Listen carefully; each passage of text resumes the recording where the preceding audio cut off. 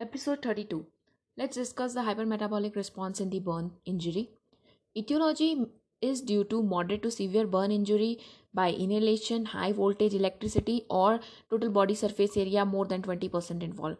Clinical features includes the hyperdynamic circulatory response, that is tachycardia and hypertension, increased gluconeogenesis and increased insulin resistance leading to the hyperglycemia, increased basal metabolic rate leading to increased basal body temperature, increased protein and lipid catabolism increasing leading to increased lean muscle wasting.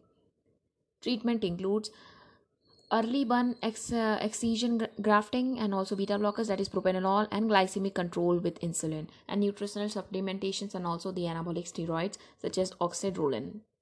And it is occurring because of increased inflammatory mediators which increases the catecholamines and also glucocorticoid and glucagon.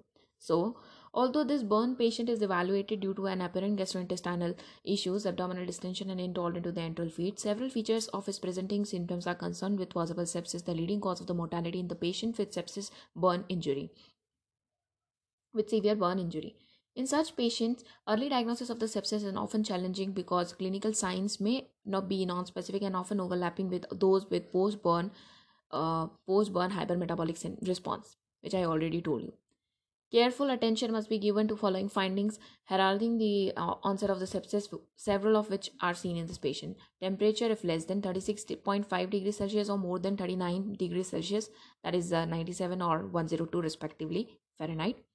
Vital signs changes includes the progressive tachycardia more than 90 per minute, tachypnea more than 30 per minute, and refractory hypertension, that is systolic blood pressure less than 90. Evolving laboratory abnormalities such as leukocytosis, leukopenias, and thrombocytopenia can also be there. Evidence of the organ hypoperfusion will be there, and also dysfunctions will be there. As such, you see various features such as the oliguria or new onset of the enteral feeding intolerance, which can cause the high gastric residual volumes after a period of tolerance, which may reflect the splanchnic hypoperfusion leading to the intestinal gastrointestinal hypomobility, and ileus, which leads to distended tympanic abdomen and decreased bowel sound. In burn patient in whom the sepsis is suspected, investigations for an infectious source, for example blood cultures or quantitative wound cultures, should be initiated along with the empiric antibiotic therapy. Now let's talk about the flexible sigmoidoscopy. Flexible sigmoidoscopy can be diagnostic and therapeutic for sigmoid volvulus, a potential cause of the abdominal distension and the foot intolerance. However, sigmoid volvulus classically evolves over several days versus one day in case of the severe burn. Okay, occurs in elderly patients and does not cause the fever unless the perforation or peritonitis is there, and if peritonitis is there, you will see the abdominal rigidity also. Although the patient with abdominal distensions, there are no signs of the peritonitis, that is rigidity on examination. Therefore, explorative laparotomy is not the immediate indication. Bladder pressure measurement can estimate the intra-abdominal pressure when the abdominal compartment syndrome is there. Uh, Intra-abdominal hypertension causes the organ dysfunctions is suspected. Abdominal compartment syndrome presents as abdominal distension, trauma, and burn are high risk for abdominal compartment syndrome. However, patients typically have tense abdomen versus in this patient it was soft abdomen. And if intubation is done, usually requires increased ventilation support to oppose the increasing abdominal pressure on the diaphragm versus this patient's minimal ventilation was setting. Okay. Our GI obstruction can be there, for which we can see the endoscopy is needed. But yeah, endoscopy can detect the upper GI obstruction and can cause a high gastric residual, but is unlikely to cause a generalized abdominal distension if little passes through the stomach. Okay. This patient distension and tympanic abdomen and decreased bowel sound are more consistent with the ileus from the sepsis-induced splanchnic hypoperfusion. So, the basic objective of this question is the patient with severe burn injury are at high risk of sepsis, and acute enteral intolerance may be an early sign of sepsis indicating the end organ hypoperfusion or dysfunction. Now, let's talk about the prosthetic joint infection. So, prosthetic joint infection can be early onset, delayed onset, or late onset.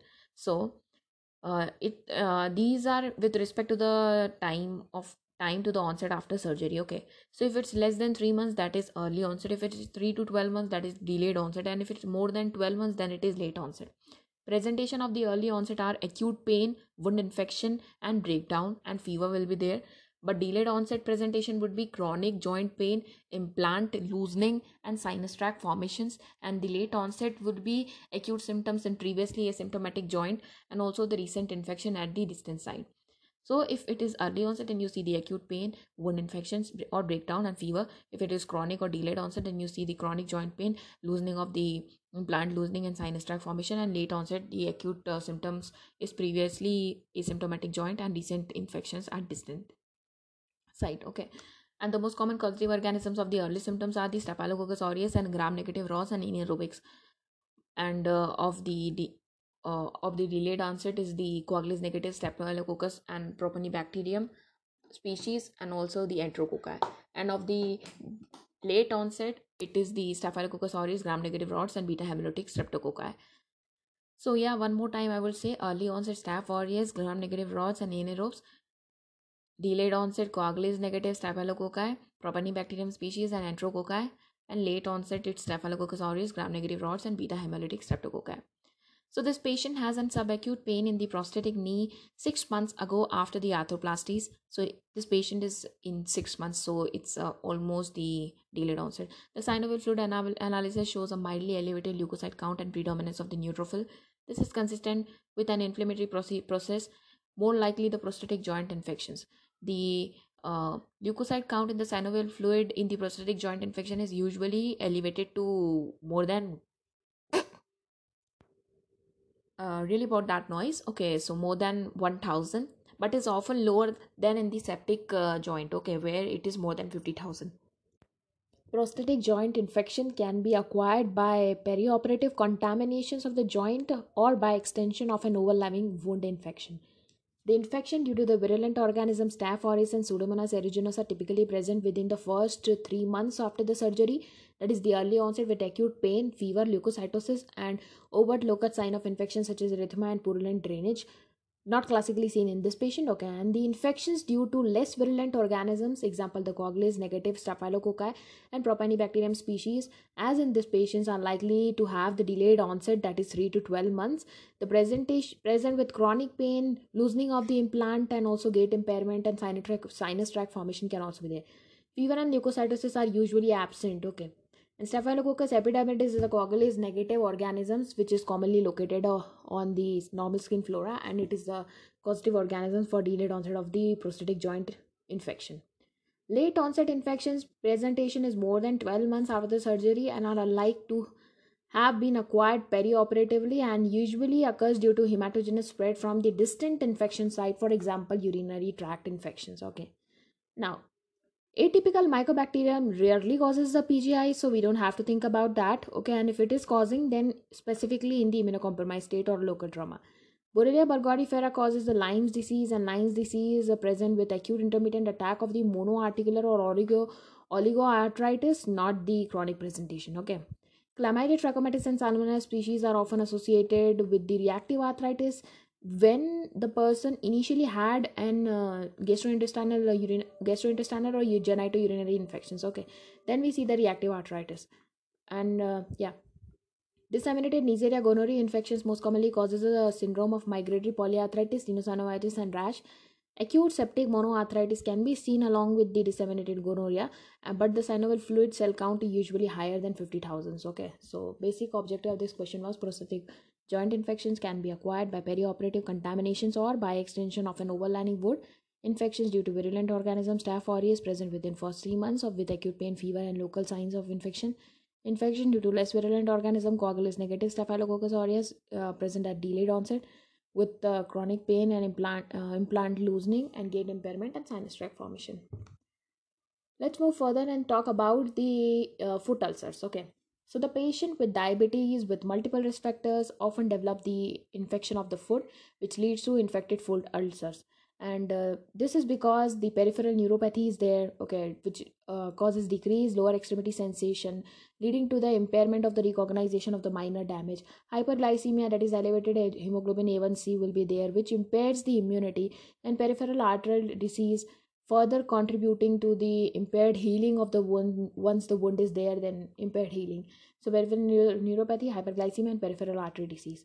contagious, that is non-hematogenous extension of the infection from the ulcers to the underlying bone causes the osteomyelitis.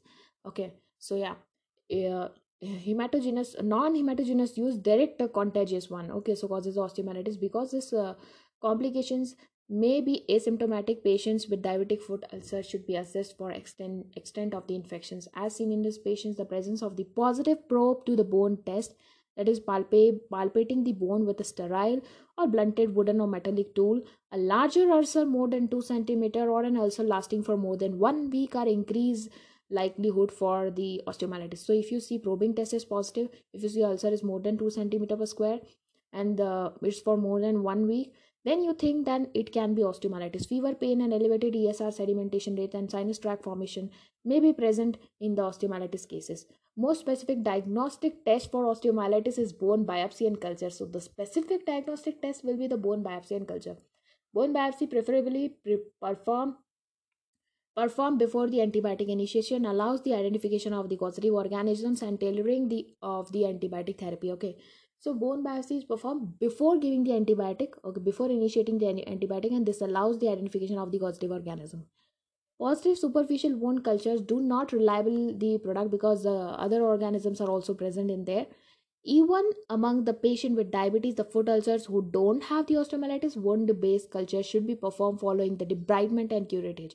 So if the person is not having the osteomyelitis, but there is a wound because of the diabetes, then you have to do the debridement and curettage, and then you have to perform the wound culture. Okay, and aseptically scraping the wound with the blade or the curette, that is the debridement and curettage. Okay, rather than following a simple swab which is contaminated. So yeah, we have to do debridement and curettage, then we have to take the swab after that. Okay, so management of the foot ulcer complicated by osteomyelitis includes the surgical debridement of the necrotic material, and prolonged, that is multiple week antimicrobial therapy is needed. Amputation is the last option, last resort. Okay, whenever there is ischemia or necrosis, okay, so then we use the amputation. It's not the first choice. Although an elevated ESR, that is more than 70 mm per hour, is suggestive of osteomyelitis in appropriate clinical setting, it increases the significant inflammatory process and therefore it's non-specific. Okay, so we don't do the ESR testing.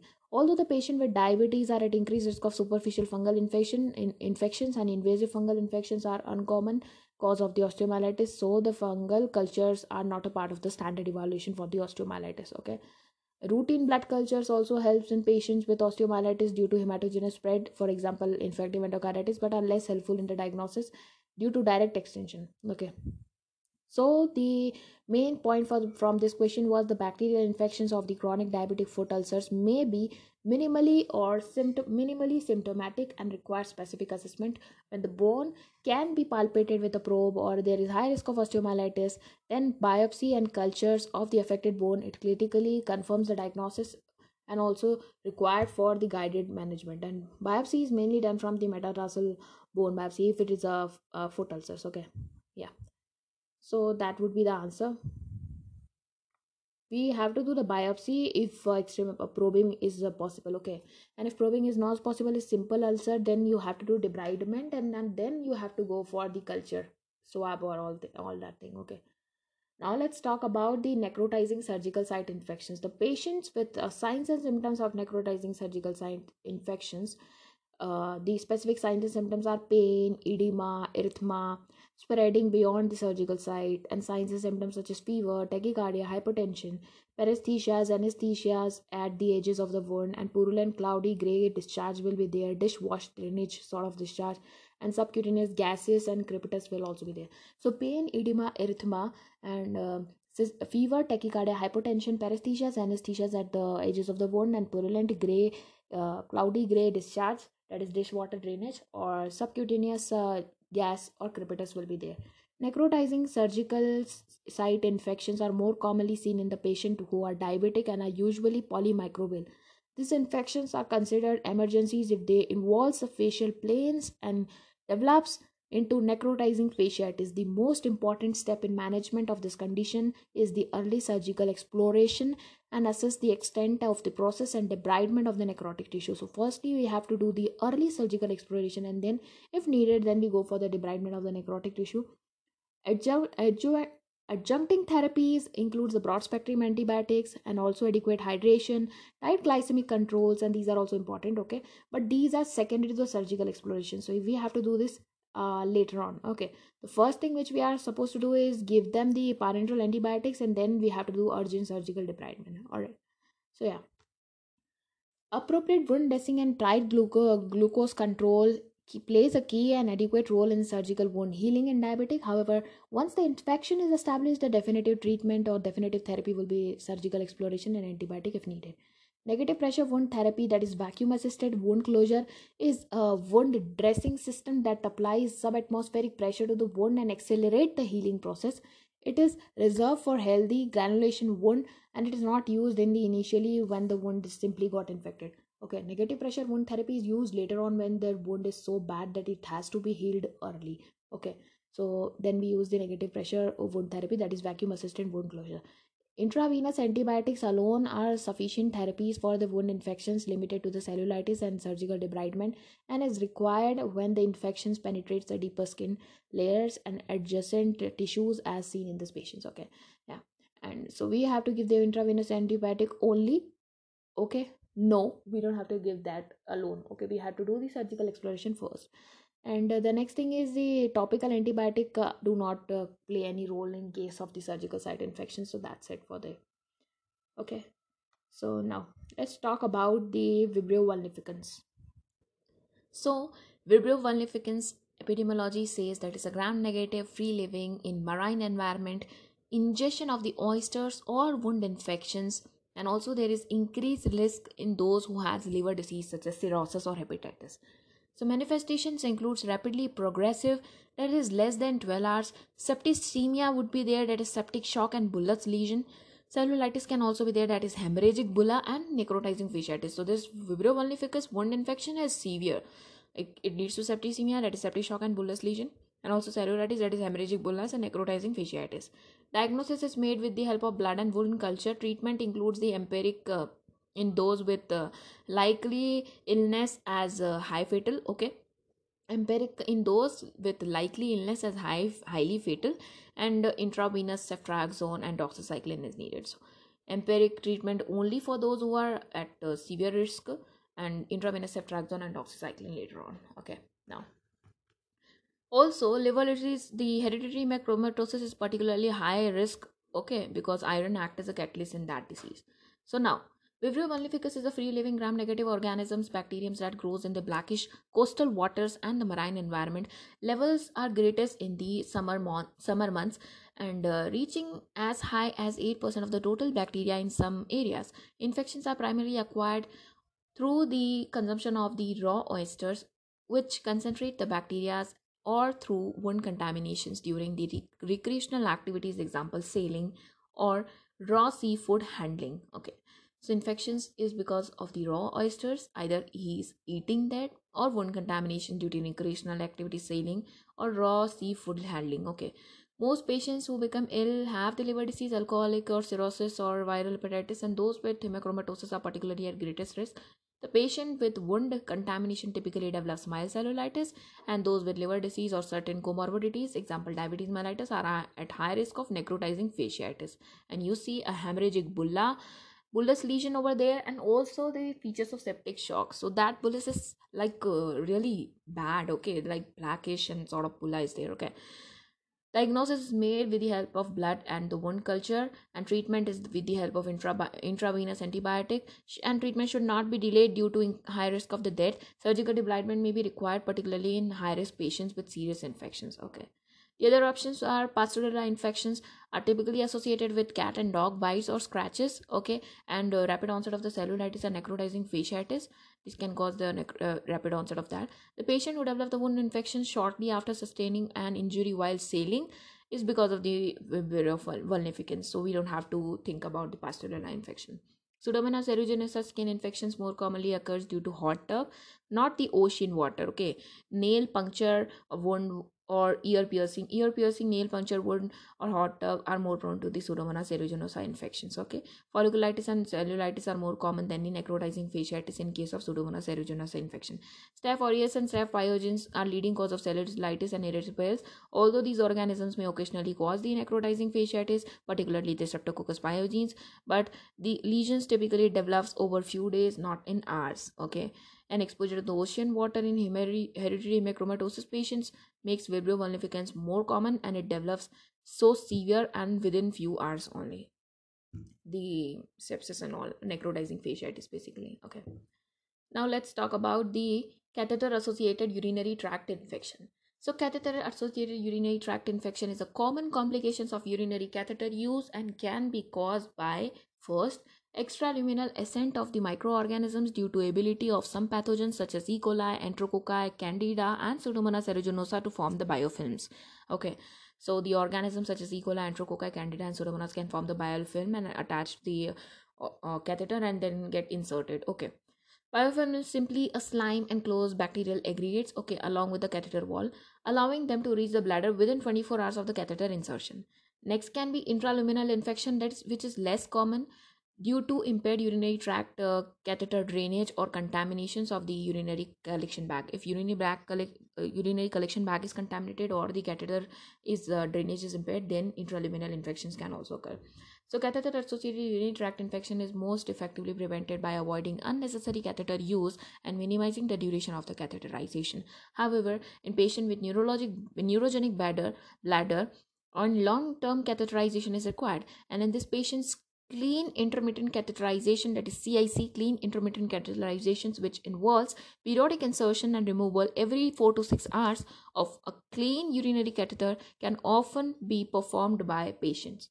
Okay, can often be performed by the patient and is usually initial treatment, part of the initial treatment only. Okay, now this clean intermittent catheterizations interrupt the extraluminal and intraluminal mechanism of the infections and compared with those with indwelling catheters in associated with low risk of the CAUTI. Okay, CAUTI is simply the catheter association urinary tract infection. Indwelling catheter change monthly and can be considered in the patients who have the caregiver and who cannot perform the CIC but are associated with the and increased risk of but are also increased risk of urinary tract infections, strictures, bladder spasm, and also suprapubic tube placement is another option you can use. Okay, so basically there are three types of options for placement of the urinary catheter. So these first is the clean intermittent catheterization, which is we have to replace the catheter every 4 to 6 hours and clean it and again then reinsert it. Okay, and this is done by the patient themselves, and also an assistant can do it if you have the patient and assistant around them. Okay,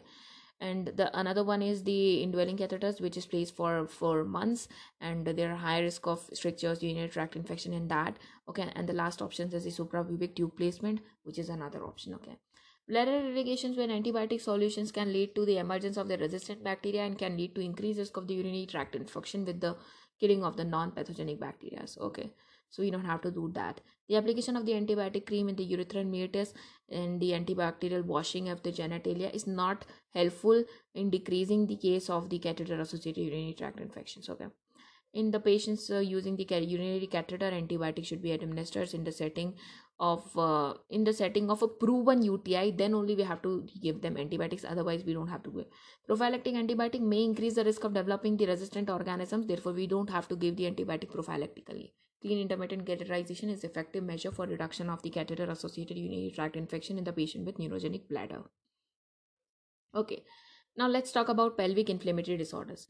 So PID symptoms includes lower abdominal pain and the abnormal bleeding. Okay, so PID, there is a lower abdominal pain and abdominal bleeding. Risk factors includes the multiple sexual partners, age group of 15 to 25, previously PID, previous history of PID, inconsistent barrier contraception use, or partner with sexually transmitted infections. So if you have multiple sexual partner have the sexually transmitted infections, or inconsistent barrier contraception use, or previous pelvic inflammatory disease, or age of 15 to 25. Physical examination, fever is more than 38 degrees Celsius, that is more than 100.9 degree Fahrenheit. Cervical tenderness is also present, and mucopurulent cervical discharge is there. So mucopurulent cervical discharge, cervical motion tenderness, and fever more than 38.3 degrees Celsius. Okay. Treatment includes the outpatient treatment is the ceftriaxone plus doxycycline, and inpatient treatment is cefotaxime plus doxycycline. So outpatient you use ceftriaxone plus doxycycline, and inpatient you use cefotaxime plus doxycycline. Remember that, okay? And complications are tubo-ovarian abscess, infertility, ectopic pregnancies, and perihepatitis. That is Fitzhugh-Curtis syndrome. Okay. So after the insertion of a progestin releasing intrauterine device, the patient experienced 3 to 6 months of the irregular bleeding due to gradual endometrial thinning, because progestin causes atrophy of the endometrium. Okay. Followed by amenorrhea, the patient with stable amenorrhea who develops new onset of the vaginal bleeding, as in this patients, require further evaluation. In these patients with the change in the bleeding pattern and new onset of the pelvic pain, the most likely diagnosis is the pelvic inflammatory disorders. Microbial infections of the upper genital tract. Okay. Risk factors includes 15 to 25 years of age group, multiple sexual partners, and inconsistent barrier protection use. Pelvic inflammatory disease is typically a complication of Neisseria gonorrhoeae and the Chlamydia trachomatis cervicitis. Symptomatic patients initially have the abnormal vaginal bleeding with wiping and postcoital one due to inflamed and friable cervix. So this patient has friable cervix. Okay, remember that. Like they bleed immediately on touching only. The cervical inflammations can eventually compromise the endocervical barrier, thereby allowing the polymicrobial vaginal flora anaerobes to ascend and infect the upper genital tracts, the fallopian tubes, and the uterus. These patients may initially have intermittent pain, however, the infections and the inflammation spreads through the peritoneal cavity and constant pain develops. The PID is diagnosed clinically. The patients can be prescribed with the empiric antibiotic, broad spectrum antibiotic therapy, the second generation cephalosporin plus doxycycline, and to prevent the complications for that infertility and chronic pain, we have to give this empiric antibiotic. Okay. In the patient with intrauterine device in situ, the IUD removal is not required. Removal increases the risk of unintended pregnancy and does not affect the treatment outcome. Okay. So yeah, we don't have to remove that IUD. Okay, that's it. This is it for this lecture. Thank you so much for listening.